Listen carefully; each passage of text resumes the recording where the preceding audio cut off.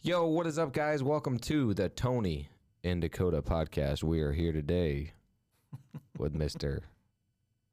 David and Tony Moruski. Hello, hello. This is David Paul. No relation to Logan Paul. That's actually I hid my identity because I didn't want my patients to find me. So it's David Rosenbach. David Paul's his middle name. Okay. I was like, dude, I didn't even think about that being his last name. Yeah. I remember, but I put it down wrong on the sheet. He is a family nurse practitioner, and you're working at Parkview right now, right? I was working at Parkview. And you got a new opportunity? Yeah, I took a couple different switches. So I switched as of about 3 months ago away from Parkview. I was working in the Cancer Institute for like 2.5 years over there with the GI. So like pancreatic cancer, esophageal cancer, hepatocellular carcinoma, the really nasty stuff. And I wanted to switch over to the ER because I know that you can have like more traveling opportunities with that. And so switched over to the ER.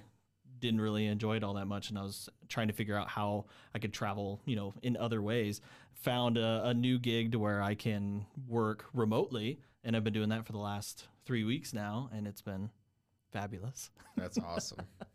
We first came to know David through our Real Estate Investors Association, but then also more recently, David sold us a fourplex that I didn't want. Dakota really wanted it.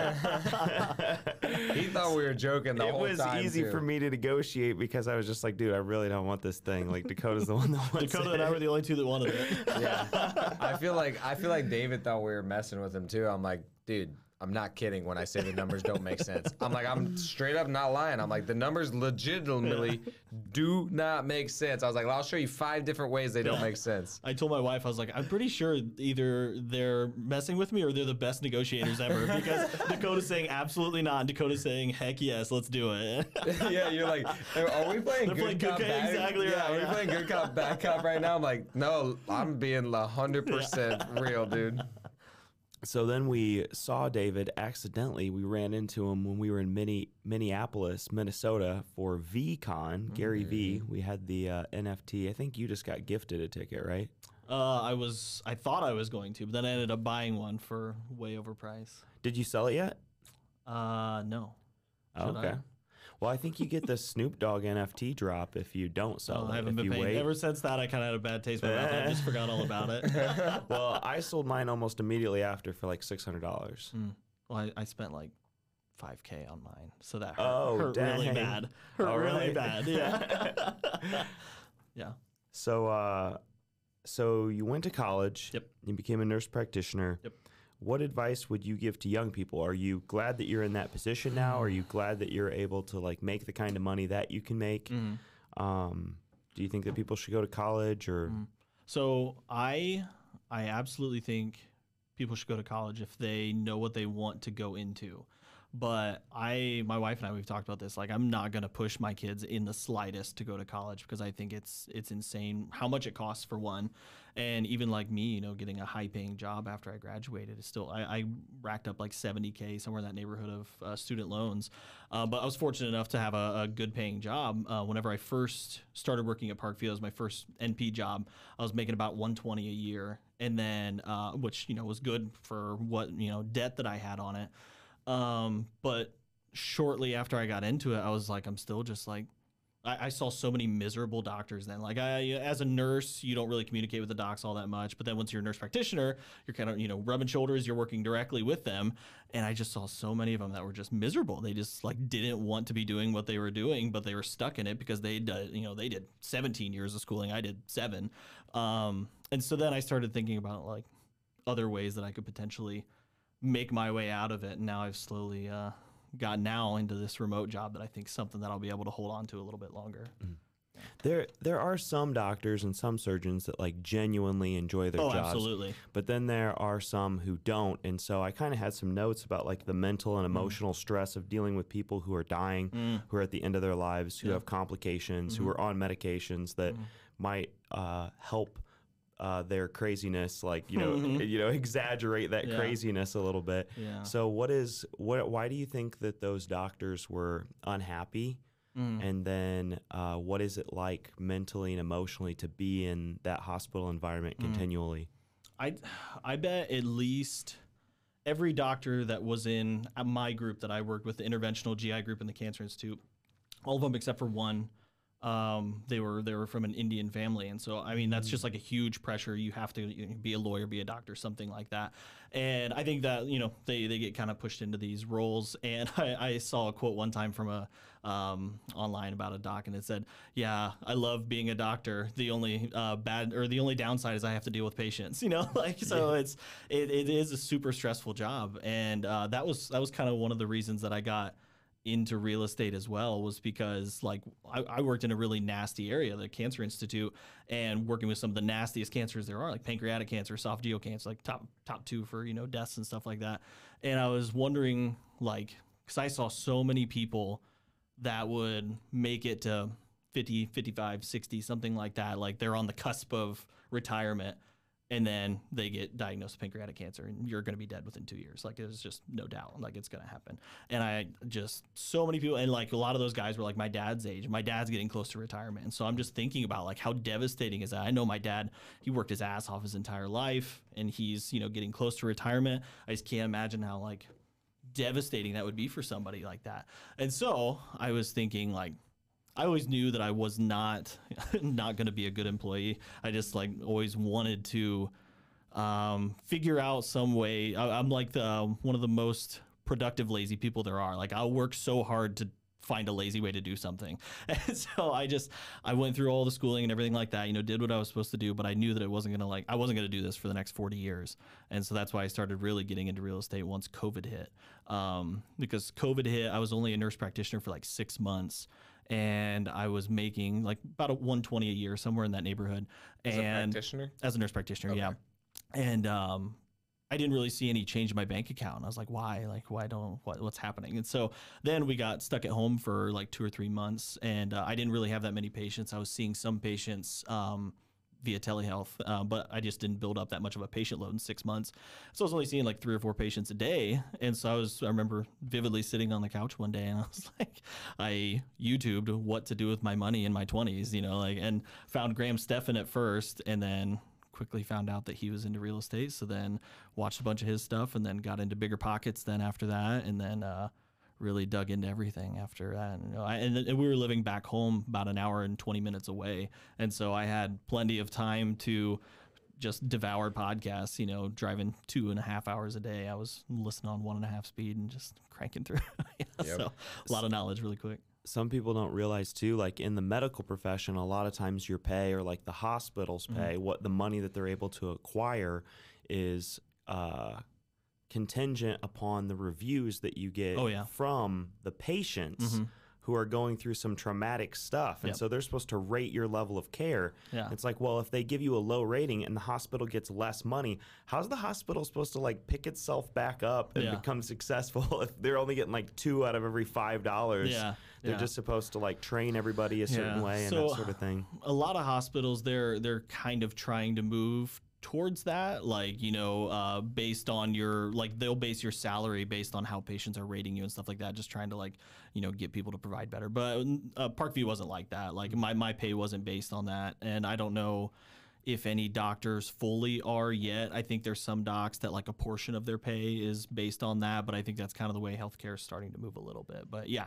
you're telling people they have a miserable diagnosis. So yeah, they're not exactly thrilled to come back and see you and stuff. So then, it was a very good reality check for me all the time whenever I went into work, that just like you gotta go for stuff right now, because we had multiple people. Actually, my next door neighbor, he's only 30 years old, was talking with him one night. We were drinking Wild Turkey, and he was telling me that he's had really bad reflux for like ever. And I was like, you should probably get a scope done. And so he got a scope done with our group, and they found esophageal cancer at 30 years old, and they were able to remove it, and he's doing well now. But it's just like, man, yeah, stuff can happen really, really quickly. And that was at least a really good perspective for me in the healthcare field. Wow. It was from drinking Wild Turkey. I don't think that was the cause, but it probably didn't help. Yeah, probably didn't help. So you got into real estate during the pandemic. You Yes. just went back to your woman and you were like, listen, we need to buy houses because that's the best thing to do now that like Yeah. everybody's scared. Yeah. So yeah, Logan, my wife, she's incredibly supportive. So we were already thinking about moving to Fort Wayne just because of my proximity to Fort Wayne. Hour and 20-minute drive was getting miserable. And so then once we started looking in Fort Wayne, we did like 3 or 4 months worth of solid looking, and I wanted to try and house hack something if possible. And we found our place in the '07. Well, actually, Logan found it, and it'd been on the market for like 30 or 40 days, somewhere in that neighborhood. And it had a carriage house out back, and then a main house. It was 2-bed, 1-bath, and then a 1-bed, 1-bath, 600 square foot carriage house. Carriage house was like already redone, really nice, ready to go. Main house needed some renovation to it.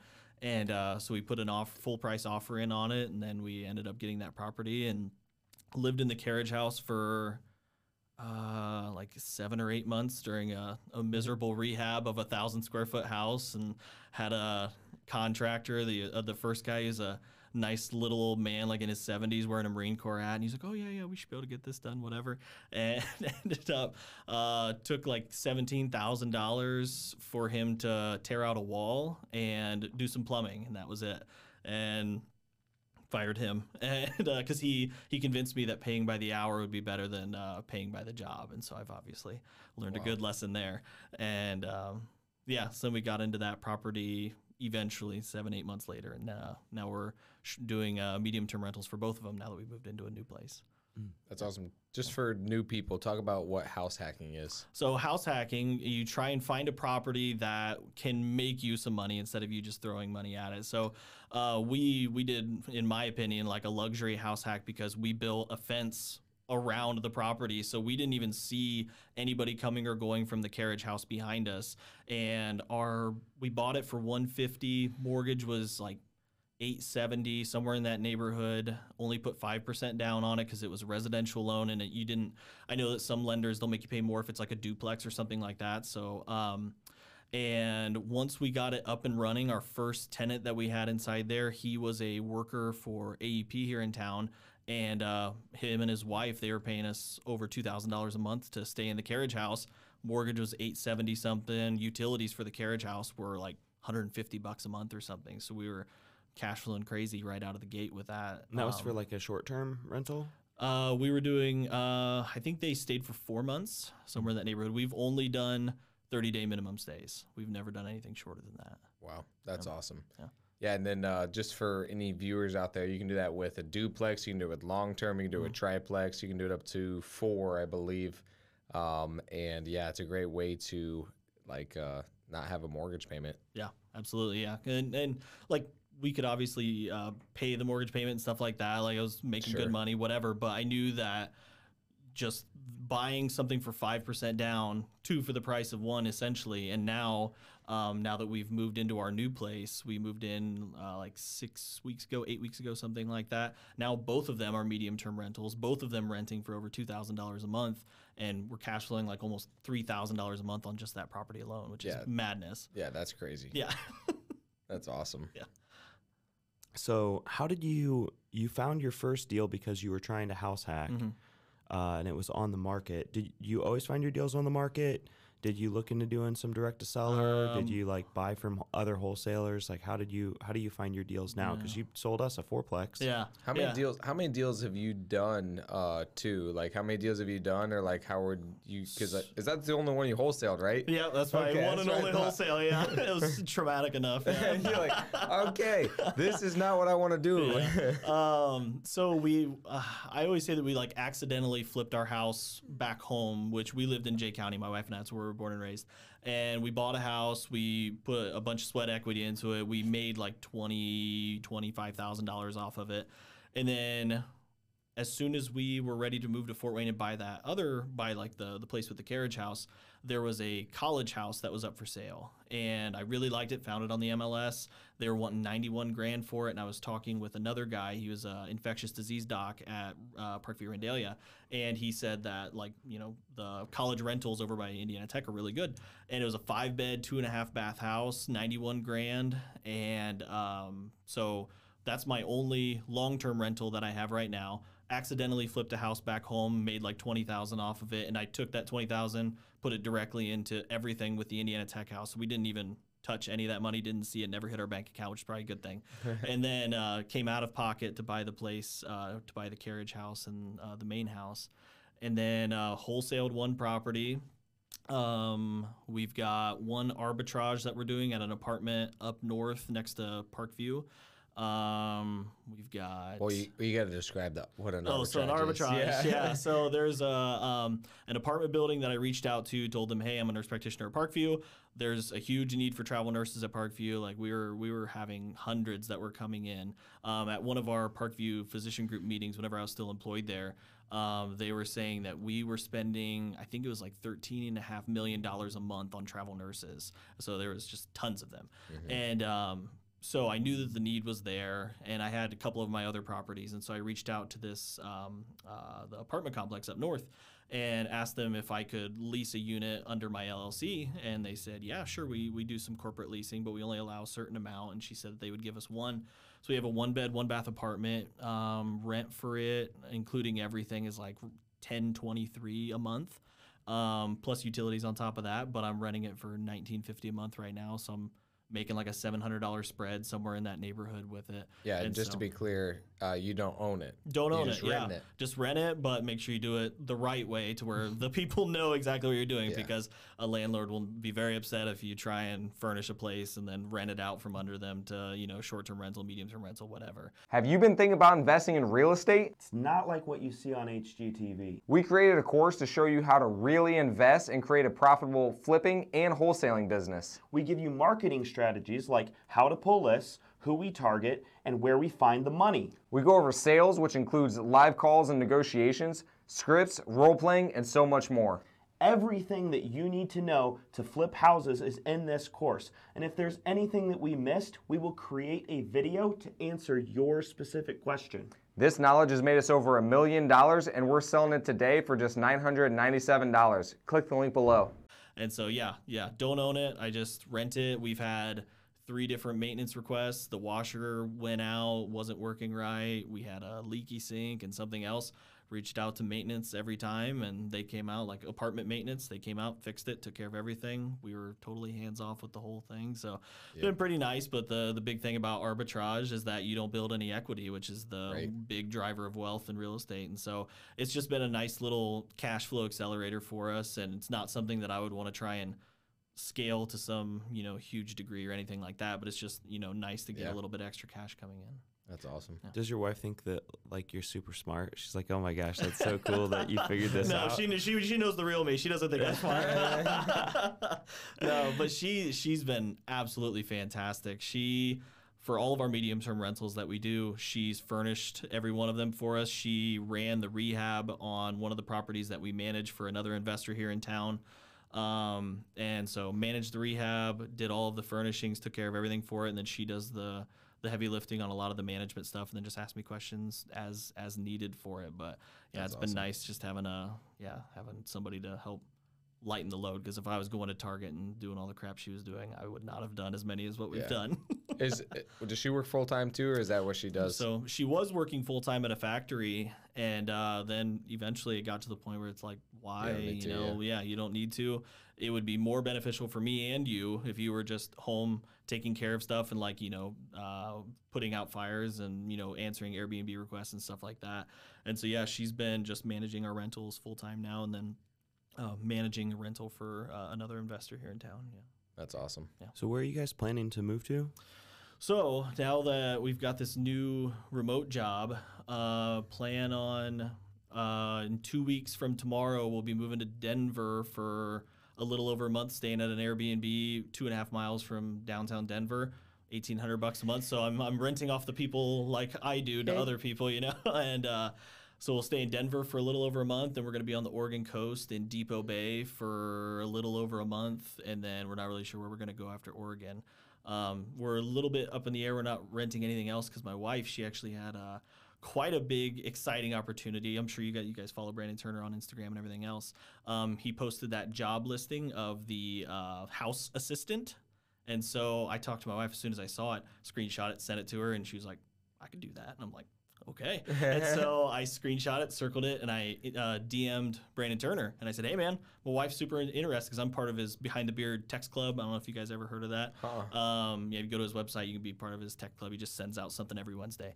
And so he sent it out there first. So I circled it, sent it to him, and he answered me back on 4th of July. I was at a 4th of July party, and I was, messaging back and forth with Brandon Turner, and I was about crapping my pants. Yeah, that's And, awesome, dude. So if that would work out, then we may be moving to Maui for 6-12 months, something like that. And Logan could work with Brandon Turner and be the house assistant working for Heather, his wife. And then I just get a secondarily know Brandon Turner by osmosis. Yeah, that's crazy. Yeah, so that'll be very interesting to see how that all turns out. So that's why we haven't planned anything past Oregon, because my wife just got a email from HR at Open Door Capital saying they're reviewing applications right now, and they said that we should have an answer sometime in the near future. So Dang. it'd be interesting. That'd be so crazy. You might see our friend out there too. We have a guy that's out there, Alex Camacho, and he's good friends with Brandon. So, Okay. dude, if you get out there, you have to let us Absolutely. know. Is Absolutely. that the island he's on too? Yeah, he's on Maui. Yeah. Yep. Are you going to continue to invest here in Fort Wayne? Are you thinking of like? Yeah. So my plan, I've got a few docs that really want to invest with me, and what I think would be the best bang for my buck with them would be us finding a short-term rental together, like a higher-end short-term rental somewhere elsewhere other than Fort Wayne. And then we manage it. They're just the silent money partner, and we're partnering on the short-term rental side of things. But then I think the cash flow from all of that, I myself would start to build more of like a base layer of just like long-term rentals in Fort Wayne. That's what I think I would like to do, because now I've got a little bit more volatility and potential risk with my entire portfolio essentially being long-term rent or medium-term rentals other than the college house. And so I'd like to build a little bit more of just a safe base of long-term rentals once things move forward a little bit more. Well, you were real certain about Airbnbs when we were negotiating. Oh, sure. Yeah. Absolutely, I was. He's like, no, there's no way. There's no volatility there. Like, dude, this thing's going to cash flow so much money. You're never going to lose money. It's all part of the dance, right? You're like, bro, this is the greatest deal ever. I just don't want it. Yeah. I want you Just to don't have the time for it. Yeah, I want you to have this Yeah. deal. Man. Yeah, that was a learning process for me, though. I shot myself in the foot. I got a deal from another guy in town, and I would have made $11,000 more on the wholesale, but I was very glad to give it to you guys Yeah, instead. I'm glad it all worked out. Yeah. Yeah, it's gonna be a nice Airbnb. It'll be cool. Yeah. Absolutely. I You hope- just showed me pictures a little bit ago. It looks awesome. I Good hope paint it, job. I hope it works out. Absolutely. I think it will. I have confidence in it. I have full faith in it. Yeah. Tony's the only one that doesn't. Yeah, Tony's the only one that is like, yeah. He just did the math on it. The math doesn't make sense. The only way it makes sense is for Airbnbs. And if you listen to all the investors right now, you know what they say? Don't buy something unless it Yep. makes sense for long-term rentals. Yeah. And I'm like, let's just do it. Yeah, and I think everybody who's like in our masterminds and stuff like that is like, dude, your houses are so cheap that like I would buy everything in your market. Yeah. Yeah. Yeah. But like what I think too, like even with my medium term rentals that I have, like every one of them would cash flow as a long term rental. But even if I needed to cut my price by $500, $700 a month, which would be huge, I'd still be making $300-$400 more than what I would as a long-term rental, and still making pretty good money with it. So I feel like as long as you're buying somewhat smart, then you're gonna still be doing pretty good with that. Yeah, I will say that the neighbor, I can't remember his name, but the neighbor that owns a bunch of properties in town, he did call and say, I'm interested. He wanted to buy it. Oh, really? Yeah, and I'm like, dude, you should have seen how many people, like, there's a couple people that hit us up to purchase it afterwards. Really? But that's how people usually are whenever you're going to wholesale properties. It has to be a very good deal, like obvious, very obvious. That one, Yeah, and they didn't even know the condition either. Yeah. Like Yeah. they were calling just to be like, hey, I really wanted to buy that. And it's like, but you It's didn't. been up for like 3 weeks. Yeah. Yeah, it's been up for a long time. Yeah, So exactly. Yeah. And then, I made the mistake of posting it. I'm part of another Facebook group called My First Million in Multifamily. And so I posted it in there as well. And then got a message from Drew Wired. He was saying, hey, there's a guy that I know from like South Carolina that just said that there's somebody trying to daisy chain your deal. And daisy chaining means like, I'm trying to wholesale this property. They say they'll give me X amount, which is, a few grand over, and then they try to sell it for a few grand over. And so then I was obviously furious. And then I never once thought it was you guys, just for the record. You did it? No, I didn't. But I was just like, I'm not going to answer anybody for a little bit until I figure out what's going on. And then found out that it was a guy in that My First Million in Multifamily, and I lit him up a little bit, and then blocked him on Facebook. Yeah, dude, talk about how the seller was freaking out too, because that's the thing is like, so if you guys are wholesaling properties, and then you go and send this out and you're not sending it out to trustworthy people, you're sending it out to everybody, then yeah, people will do that. They'll just go and they send it out, then it somehow comes back around, hey, isn't this your property? Or they post it on Facebook or something, and then they see it and then they're upset. So like, if you don't set proper expectations with them or know how to handle it, dude, the whole deal could blow up. So talk about what he said. Yeah, that was my first ever wholesale. Did a lot of things that I screwed up on. And I mean, I told, originally I did want to purchase the property myself. Right. And then eventually it got to the point where I was like, no, because I mean, I first reached out to him 6 months before I even contacted you guys. And at that time, really wanted to buy the property. And he told me like $230 or something like that. It was just like way over. And so I said, no thanks, whatever. And then he reached back out to me, said he wanted to sell. And then that was whenever Logan and I were planning on traveling and stuff like that. And I was like, I just don't have time for it. I was like, yeah, maybe I'll try wholesale. And so I said, yeah, still interested in buying. And then we negotiated, came to a price. And then I started, talking to some of the people in the Fort Wayne real estate group. And then, somehow got back to him. I'm not 100% sure how it did, but he was upset that he said, I thought you were buying the property and then somebody else is buying it. And I was like, well, I mean, like I am technically partnering with them somebody's going to come, I bring them the deal, they take the deal down, and that's just, how we do this process.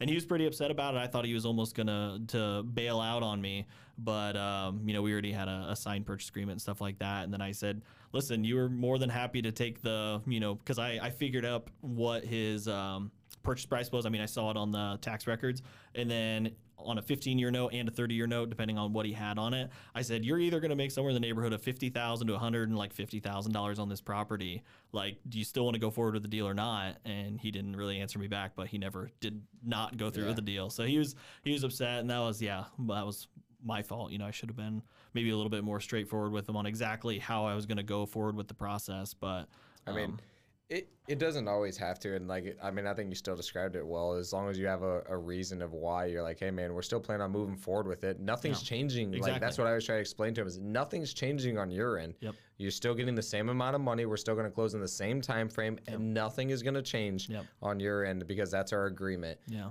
So I think that's always good to remind them of. But like, if you could go back and do it all again, and like, talking to like newbies or new people who are trying to get into real estate investing, wholesaling, flipping, what would you have done differently? Yeah. So I think if this would have just been like my initial mindset would have been, I'm going to wholesale this property, like, because I was thinking I was going to buy it. I mean, I talked to him then that I was going to buy it, so he had that expectation that he was going to buy it. So if I was strictly going at it from a wholesaling perspective, I would have talked to him more about like, hey, this is what I do. I find properties. I partner up with a select few group of people that are cash buyers that like to buy properties, and they either hold on to them, they flip them, or they do something along those lines. But my job is to make this process super easy for you, and we get a cash offer for you that, you can just walk away, no problems, no questions asked. But since that was a little bit of a unique situation, since I was going to buy it, that was the expectation up front. And then I decided to wholesale later on because, my situation changed. Then that just, his expectations were I was going to buy it. And then he was saying, why is somebody else even involved in this process at all? So yeah, if I was wholesaling it from the beginning, I would, just be upfront. And you don't have to say, hey, I'm going to wholesale this property. Just say, hey, I've got some partners that I work with regularly that they are going to bring the money to the table. I'm going to bring the deal to the table. They're going to take it down, and you're going to get paid no matter what. And like nobody's going to, scoff at that. Yeah. Yep. Are you letting deals fall through the cracks because you don't have good systems in place? We've been there before, and we've tried several different CRMs, and RE Simply has been the best. Ari Simply tracks your KPIs, does automatic follow-ups for you, and even records your incoming phone calls. The system is simple to use and has more features than we even know what to do with. If you're looking for a great CRM, try Ari Simply today. We put the link in the description. Check it out now. How did you happen upon that one? Like, how did you find out about it? We lived in the 07 and I drove by it for 5 months until I finally just called the guy while I was at work one day because I was Wow. like, I told my wife, I was like, I want that thing bad, and I wanted it for months and months and months, and then finally I called him, and it ended up that I was talking to his wife, and his wife, they live down in I think Oklahoma or something like that is where they're at, and but she used to be a midwife at Parkview, so we already had that connection, we were talking whatever, had great rapport with him, and then but they wanted too much at that time. That was the 6 months prior. And so yeah, I was just driving for dollars, made a cold call, and then eventually I didn't even follow up with it. I think I maybe like 3 or 4 months into that, after that initial contact, I think I shot him a text, just said, hey, if you're still interested in selling, let me know. And I don't even know if I got a message back from him, but just goes to show, like, just put feelers out and eventually something will come back. I think that we messaged him or I messaged him, or he gave us a call off of a letter that we sent him or something like that. And at the time, Dakota and I were extremely conservative, more conservative than we are now. Yeah. And I think we were paying like $30K a unit or something like that. Oh, shit. And then he told me it had some issues. So I was like, okay, so 120 minus the work it needs. I'll give you 80,000 for it. And he was like so offended. And I was just like, mark him off the list. So we just kind of like took him out of our possible people. His initial ask for me was $235, and I'm like, "You're crazy, man! Like, there's no way that's gonna be possible." So yeah, I think he needed to come down to reality for a few months. I think. How did you negotiate that then? So did you just like, hey man, unfortunately those numbers don't work for me, or like what did you specifically say to negotiate? Really not too much. I think whenever he came back to me, I think he came back with 175 maybe or something like that. And then I went and walked the property. His daughter lived on the property, so I walked it with her and saw some obvious issues that were going on. And so I said, this is what I can do. I was trying to get him at 150, and then he came back. We just kind of did a little bit of back and forth. But like, really, I'm too nice of a guy. I'm just not a good negotiator, man. I'm just not. Like, you guys probably well know. But I don't know. Just you negotiated hard with us. That's because I needed to make money on it. I was gonna be under if you guys were giving me your original deal. Yeah. Well, we always like to make sure that people are still making money, but sure, like man. obviously our goal is to like buy them for as little as possible, and we try to buy them where the numbers make sense. So that's usually like our way of explaining it to other people. It's like, hey, here's where her numbers are, and here's what makes sense. And like we were giving you very legitimate numbers, for sure, yeah. But we do that same thing with sellers. It's like, hey, look, like I know that you guys don't give a crap about us, but we need to at least show you like where we're coming from, so you know that we're not just like pulling this number out of nowhere and just trying to like rip you guys off. We are literally trying to be conservative here. So I just wasn't sure if you use that same tactic on him or. I mean, I was telling him that it's probably going to need $100,000 worth of rehab is what I was estimating on, and I'm just I've only done at that time my terrible rehab on my own house, which I got ripped off by the old Marine Corps man, and then. Nothing against the Marine Corps or anything. Definitely just nothing against the Marine Corps. just that grumpy old man. Yeah. And I found him on Angie's List of all places. He was number 1 on Angie's List. I'm sure, this has got to be okay. And whatever. But he's friends with Angie. Yeah. I forget where we were going with that. Wait, so you're talking about the rehab, about $100,000. Oh yeah. I was telling him it's probably going to need like $100,000 worth of rehab to get it up to where I wanted it to be. Because I know that the area is going to appreciate with GE being nearby. I wanted it to be, like an A property, so that you're going to get some of the best in the coming future. And so I knew I didn't want to like do it halfway and then have to redo things in the future. And so I was being high end on my rehab estimates. But no, I think you're spot on. So far we have put 50 plus the washer dryer plus the paint. And then we haven't even finished the other 2 units either. And then we still have to fix the roof leak. Yeah. So we're probably 65 in, and we probably got another 25 to 30 left and that to roof go. is an interesting roof too. It's a concrete roof versus a traditional rubber roof where it's like, oh, just tear it off, put a new one on, or like, I don't know how to fix that exactly, but we'll figure it out. Yeah, they'll figure it out. Yeah, somebody will figure it out. So no, you're pretty spot on your numbers. That's good. Yeah. I actually wish you were wrong. I was hoping to get it done a little bit less. I was like, come on, let's get it done like a little bit cheaper. But like after we get all the numbers back, like just like you said, we want to make it nice and we want to do it the right way. Yeah. So it's like, okay, let's just spend the money, like make it like pretty good. Yeah, dude, you have to come by and see it. The thing I fell in love with that property was whenever I went in the basement, and it was just like 18-inch thick concrete walls in the basement, super dry, and I'm like, this thing's gonna live. It's gonna outlive me. Like, you know, this thing's gonna last forever. So that was what really drew me to it. That's the reason I wanted it so bad, because I knew it would last forever as long as you treated it well. Yeah, that's what I like about it. I was like, dang, we don't have very many multi-units either. So I was like, I really like it. I like that it's by GE. Yep. Solid building. I mean, now it's gonna look freaking beautiful. Yeah. So I'm like super excited for it. Yeah, I timed it. I think it was like a 7-minute walk from the front of it to GE. So I mean, yeah, it'll be great in the future. Yeah. Yeah. I don't know why if you guys pass on that deal, Yeah. Idiots. we're with you. We just took the risk anyway. Exactly. Didn't make sense for anybody. Yeah, it doesn't. I literally said that. I was like, bro, if nobody's buying it, Yeah. that means it doesn't make sense. Like you're selling me on how good of a deal this is, but Yeah. I'm like, if it's that good of a deal, if you present it to a bunch of people and it's like an amazing deal, Yep. somebody will jump like this. Yeah. And so that's actually one last point on. Then we got to go on to something else. We've been talking about this deal for a while, but one last point I want to make is like whenever you have somebody that's willing to pay you more money and you're profitable, you should take that like right away. Absolutely. And then like it's very important to know if you're making money. And like we actually heard Rick Ross talk about that at 10X Growth Con one time. And Andrew, I was explaining to him, Andrew's like, yeah, man, like if it's like you're trying to make another couple $1,000s, like don't do it. And Andrew thought that meant whenever you're buying. I'm like, no, just so you know, that's not when we're buying. I'm like, you don't go over what you're estimating on when you're buying it. That's when you're selling. If somebody offers you something and you're profitable and you're making around what you think, you just need to take that offer and take it right away, because otherwise like it can cost you money, or that person comes back and like we've learned that before. It's like it's important to know when you can maximize and when you can't. But like, dude, whenever we're profitable, I'm like, just take it and let's go. Yeah. Unless it's on the MLS, and then Yes.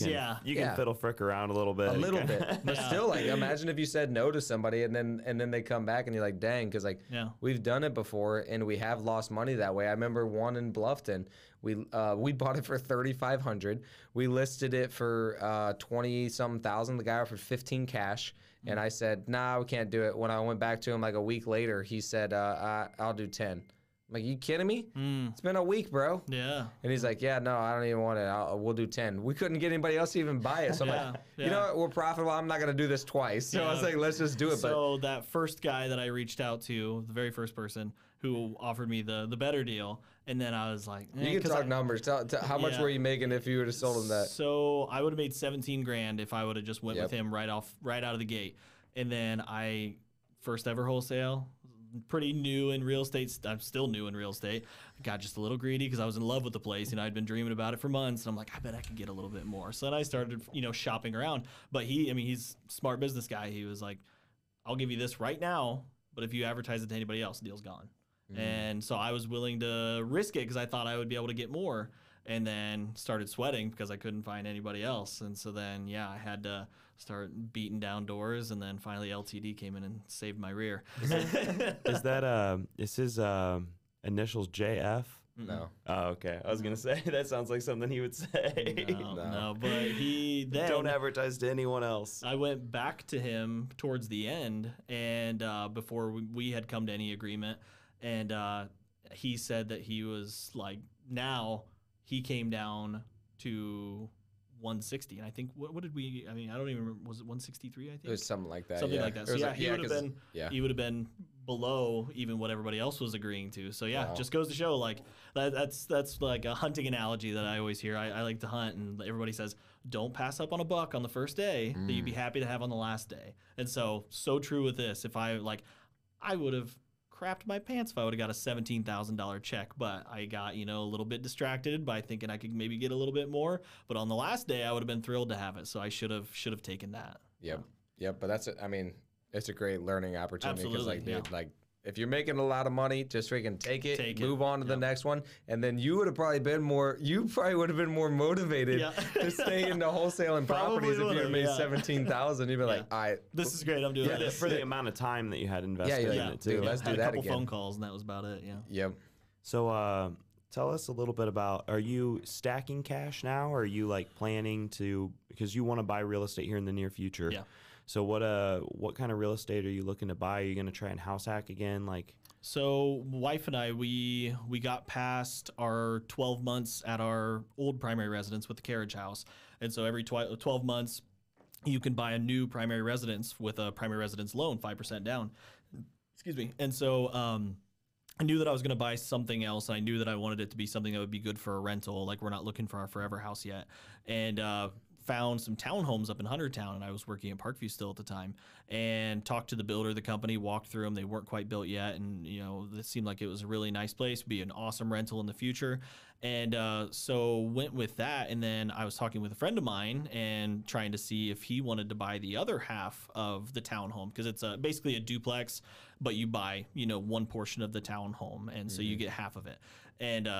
And so I was talking with my buddy Alex, who is at the VCon, and I told him he should buy the other half. And he was working with Teachers Credit Union, and Teachers Credit Union told him that, hey, this would actually apply for a USDA loan if you wanted to.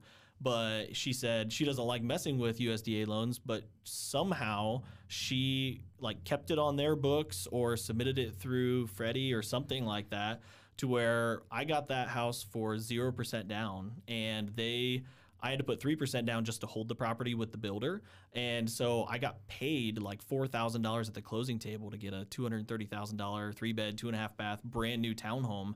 And 12 months from 3 weeks ago, 6 weeks ago, somewhere in that neighborhood, plan on just buying something else like that. It's an amazing way to build, properties every 12 months. Put a low down payment on a primary residence that would be a good rental in the future.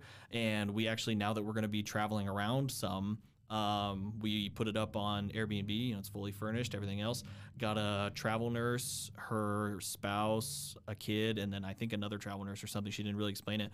But they're renting it for almost $2,800 a month. Wow. And we'll be cash flowing somewhere in the neighborhood of like $800-900 a month off of the brand new build that should, fingers crossed, hopefully have no issues whatsoever. So, but that didn't really answer your question. It kind of did. But buying new stuff, sitting on cash, I'm just trying to build cash.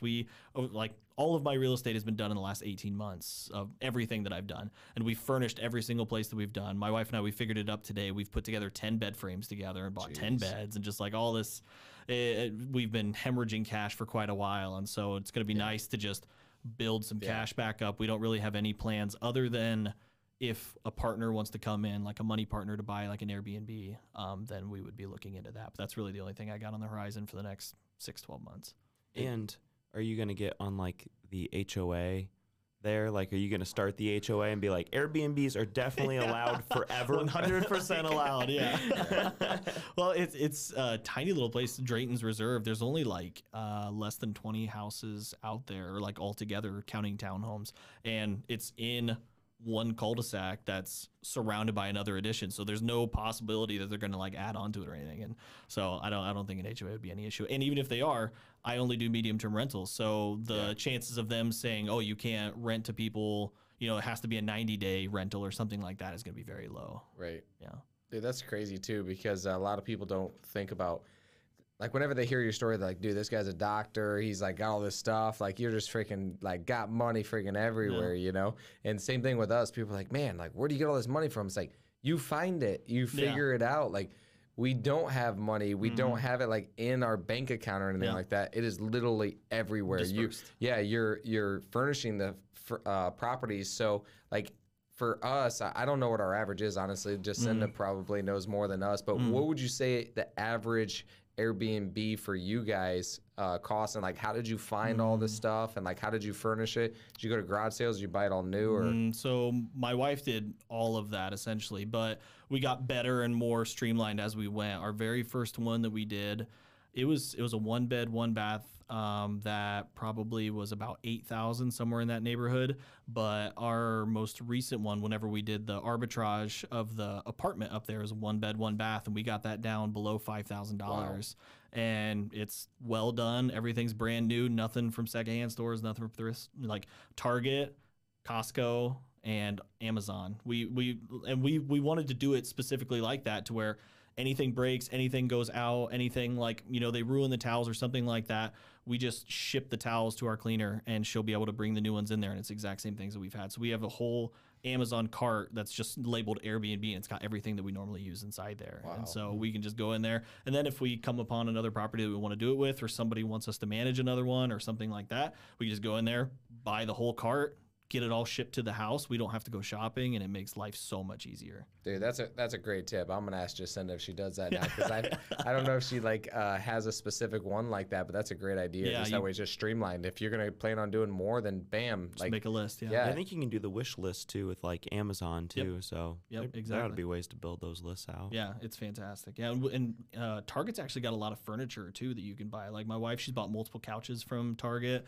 chairs, all kinds of stuff, and then the Zenith mattresses are fantastic, like $400, $500. My wife and I, we bought a king size bed for our place, like $600, and it is the most comfortable mattress I've ever slept on. Gets shipped to your door in a box. You buy a frame for $120 off Amazon that looks really nice. It's a nice like wrought iron frame that you put together, and yeah, I think those are the ones that Jacinda buys. You can basically furnish an entire house between Target and Amazon. Like you don't need anything else. Yep. And you can ship everything too. You don't even need to go to Target. You can buy things off Amazon and have it, or Target, and have it shipped to you. It's crazy. That's awesome. Yeah. I was like, because I feel like a lot of people, though, they hear the numbers and they're like, man, this is gonna be great. It's gonna be so easy. It's like, well, you have to like get the money from somewhere, or like put it on a credit card, or take a tiny bit of risk. You know, it's not just like, okay, I'm gonna go get a rental and then I'm gonna throw some lawn chairs in there.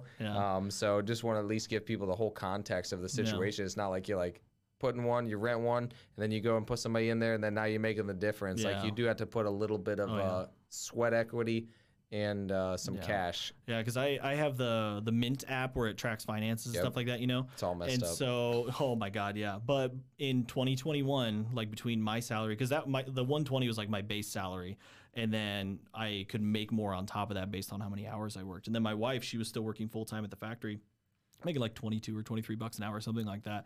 And we burned through $172,000 in 2021, and that was just building between down payments and lease payments, mortgage payments, all this other stuff, but then furnishing everything. I mean, we went through a ton of money, and just like everybody thinks like, oh, David's an NP, he's making really good money, like blah blah blah. It's like, dude, like my bank account's empty. Yeah, it's spent. yeah, because even like we got a Chase Sapphire card because it's good for travel points. That's what my wife and I love to do, is travel. And so we've got like over $1,000 worth of airline dollars that we can use, and so we plan on, like, if we need to go out for an interview in Maui, we're gonna just use our Chase Sapphire points and get free tickets out there. Yeah, love it. Yeah. How is your relationship with your wife? You guys have been married for a while now. You're like a minute now. So we met. I was a sophomore, junior in high school. She was a junior, senior in high school, and met. She's older? Yep, she's got a cougar. Yeah, yeah, she's a year older than me. Been together that entire time. We got married as soon as I graduated from nursing school in 2016, and it just helps immensely whenever you've got somebody that's on board. I mean, I've always had big things that I was trying to do and stuff like that, and she's known that ever since I was younger. I mean, I was telling her senior year in high school that I was going to go to like Thailand for 2 months and just kind of screw around and whatever, just like go do something. And so she's always been used to my big ideas. She's always been extremely supportive, so that's a huge thing. 'Cause I can't imagine, I've never had to where, like, you hear on podcasts all the time, we're like, how do you convince your spouse to get on board with real estate investing? And it's like, I've been fortunate enough, I haven't had to deal with that. She's been on board with it, and so that's been really nice. That's awesome. Yeah. So why real estate? What's your why? I couldn't find anything else that made more sense. I mean, it's especially after I read Rich Dad Poor Dad. I mean, that's the gateway drug for everybody.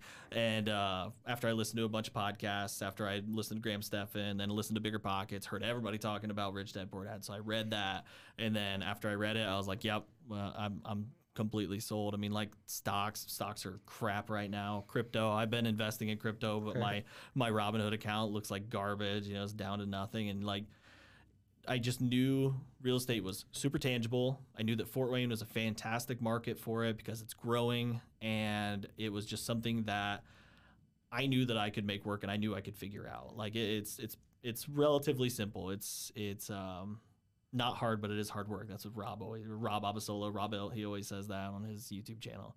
Like, it's not hard, but it is hard work. And so I knew that I'd be able to, put in the hard work to figure it out. Yeah.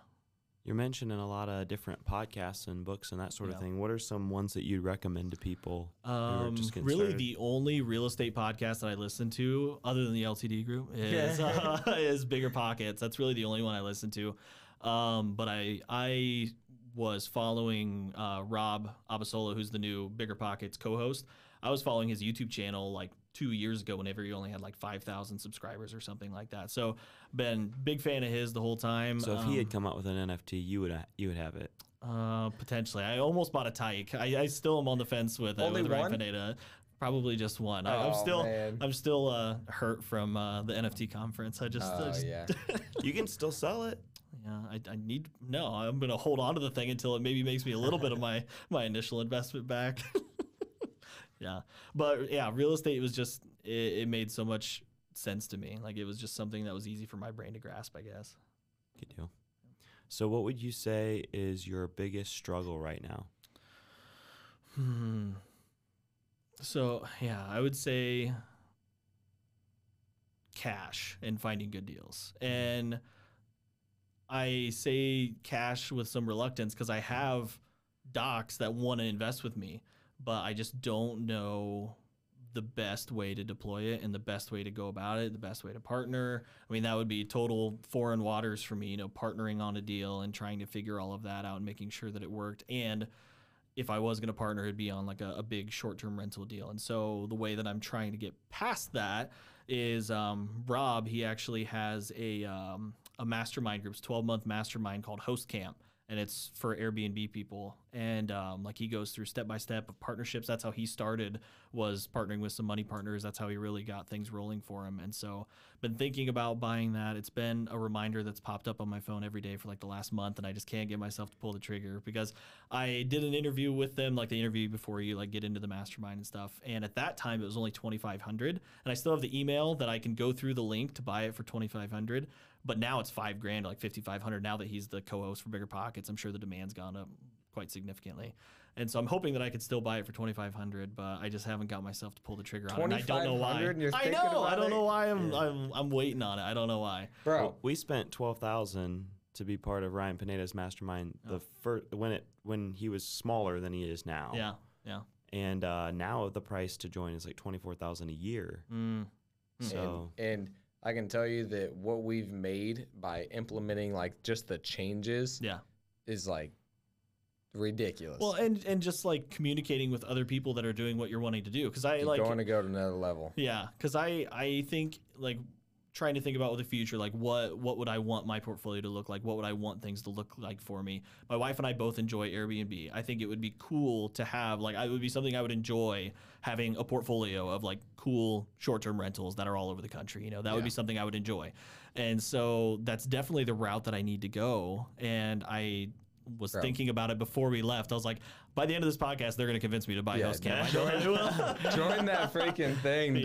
Yeah, just for everybody listening, always do the course, always do the coaching, always do the seminar, always do the mastermind. You can decide if it was worth it afterwards, but for the most part, it's going to speed up time because it's going to take you from where you are to where you want to be faster with new resources. I think Silas Norris said, don't blame your resources, blame your resourcefulness. But like, getting into a mastermind with people, they already have all the resources that you need. Exactly. It's like getting the mushroom in Mario, like you just you're instantly more powerful because of the people you have around you. Yeah, and like all the questions that I have about like doing a big short-term rental deal with a money partner would all be able to be answered in there because he has his own private Facebook group. It's all right, get your phone out, get your credit card. I will buy it after this podcast. Yeah, I definitely would. And I always tell people to do it like no matter what it is, like there's gonna be some value. There's gonna be something that you get. Like there will be benefits, and if nothing else, you're literally getting put in the room with other people who are doing it. Yeah. And like, dude, I just got off the phone with the Boakley brothers who flip $1 million freaking mansions out in Vegas because of the group of Ryan Pineda. Yeah. And now he's helping me to like structure like a pay scale for the project manager that we're trying to bring on. So like you get connected with these people that like only do things like that because they're willing to grow. Yeah, and they help you with things you didn't even know you needed help with. Exactly. Yeah. You didn't even know because like we were going this way, and then after joining Ryan Pineda's course, we started going this way. Now we were going towards the rental route, and then now we're going more towards the flip and active business, but then getting the right people in place, which is making us significantly more money, having better relationships with, because we get to connect with these people and we get to like give them opportunities that they didn't have. So like that's super rewarding for too. So it's like getting in that program like changed our lives in a positive way. And I think that no matter what you join, you're going to get around other people and do for $2,500. I know. I don't know why I'm like hurting so bad to do it. It's like $2,500. one month of cash flow from the carriage house is basically or even paying $5 for it. grand would still be okay. Here, let's make a freaking deal right now. Let's say the price is $5 grand.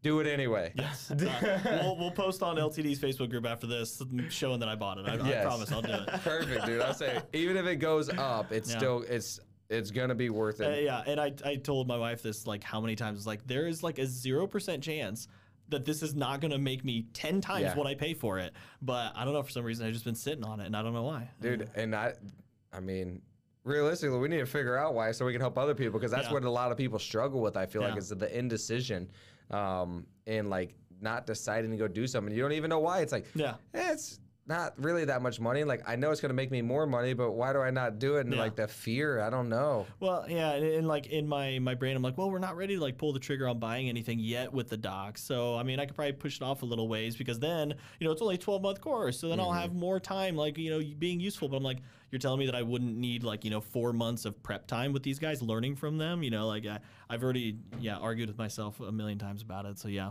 I'm ready to buy it. That's awesome. Good. So this is usually our last question. If you've watched other episodes of the podcast, you'll know this question. But 60 years from now, he's like, I don't watch it all the way to the end. I just watch the first 10 minutes. He's like, you wanted me to prove that I watched. I was the billboard, correct? Yeah. All right. I'm just joking. All right. 60 years from now, you get a billboard or a message to the world, a final message. It's your legacy. It's your thoughts, a sentence, a mantra, a paragraph. What knowledge do you think that the world needs? What would you like your legacy to be? So the wife and I were thinking about this one today, actually, and I didn't really come up with a good answer, other than just like, don't sit there and just like let everything pass by. Like, be more intentional of how you want your life to go by. Because like me, I knew there's a 0% chance, especially after I worked with all these cancer patients, and like they're, like they work their life away, and then they can't even retire. They can't even enjoy their life because they were thinking they would enjoy their life afterwards. Like, I want to enjoy my life right now. And so I knew that I needed to do something that would let me get to the life that I wanted to get to. And my life that I want to get to is to where I can do what I want, when I want, where I want, with who I want, however I want. And I don't want to have to, whenever my wife and I, we decided we want to have kids, I want to be able to like be home, put my kids on the school bus, be there whenever my kids get home. Like my dad, whenever I was younger, he worked at a factory for, 8-10 hours a day. Then afterwards, he'd go lay carpet after he got off of work for 2-3 hours. He'd get home 8-9 o'clock at night, get to see him for like an hour or so, 2 hours, whatever. And he just worked his ass off. And he did everything he could to give us an amazing life, and he did. I mean, we never wanted for anything, but he worked his ass off for it, and I commend him for it. And that's one of my other big whys of why I want to do all of this, is because because he's getting a couple years away from retirement, 2.5 years, something like that. And if the stock market and 401k and everything keeps going the way it is, like his 401k is going to look like crap. And so I want to be able to help him get to where he's, getting some cash flow in retirement and being able to retire and enjoy his life the way that I want him to. And that's one of my big whys that I want to be able to provide for them. Love it. Awesome. Well, how can our listeners get a hold of you? Just started on Instagram recently. I took forever to finally get on. I don't know why. I just only did Facebook. And my wife, she finally convinced me. So just David Rosenbeck on Instagram, yeah. And so that's where I listened to the Bigger Pockets episode where it was Brandon Turner talking about like creating his machine and saying like you need to tell people what you're doing. And so I think what I'm going to try and do is in the next, 5 months or so, something like that, just try and post stories of the last 18 months because we've had all kinds of stupid stuff that's happened and rookie mistakes and whatever, and like just basically try and document our journey. If nothing else, it'd be cool to look back on because we bought the Intention Journal, my wife and I, whenever it first came out, and like one of our first things it was probably about a year ago. We were in Indianapolis. We just did like a little weekend away and trying to like figure out what we wanted to do. And our first thing that we ever wrote inside the Intention Journal was wholesale one property, buy one rental, and that was, we want to do that in the next 90 days, and then we were going to go to Europe. Haven't gone to Europe, but we got a rental. Nice. We didn't wholesale a property in the 90 days, but we wholesaled a property, and so it's just cool to look back on stuff. So I think that's what my next plan is going to be. I want to document some more stuff. That's awesome. Awesome. This podcast has also been brought to you by this gnarly fly that was like flying around the entire time we were doing this podcast. I don't know where he's at now, but he was featured in this one. What do you have any final thoughts for our viewers? I don't think so, other than just go for it, man. Like there's a quote that I shared today on Instagram is from the Rachel, I don't know what her last name is. She's Money Honey Rachel. She wrote a couple different books. It's more like women's money management, but she was on Bigger Pockets a couple different times. And it was basically saying like the risk of you investing, there is risk there, but the risk of you not investing is a guarantee that you're going to work your 9 to 5 till you're at least 65, if not probably 70 by the time we actually get there.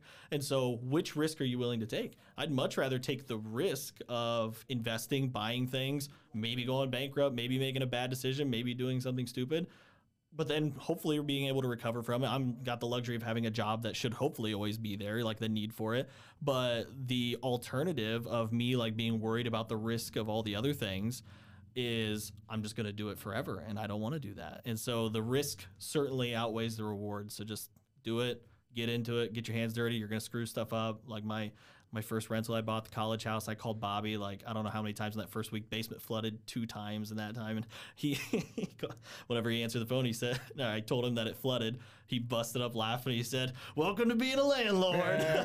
So, but still, I look back on it and laugh now. It was worth it. It was terrible at the time. It seemed like this was a bad idea, but no, take the risk. Go for it. You heard it, guys. David said, take the risk. Buy the $5,000 mastermind if you have to. Absolutely. Buy the course. Buy that mastermind. Yep. Well, thanks for coming on, man. Appreciate you guys for having me. Yeah, that was fun. Yeah. Cool. See you guys on the next one.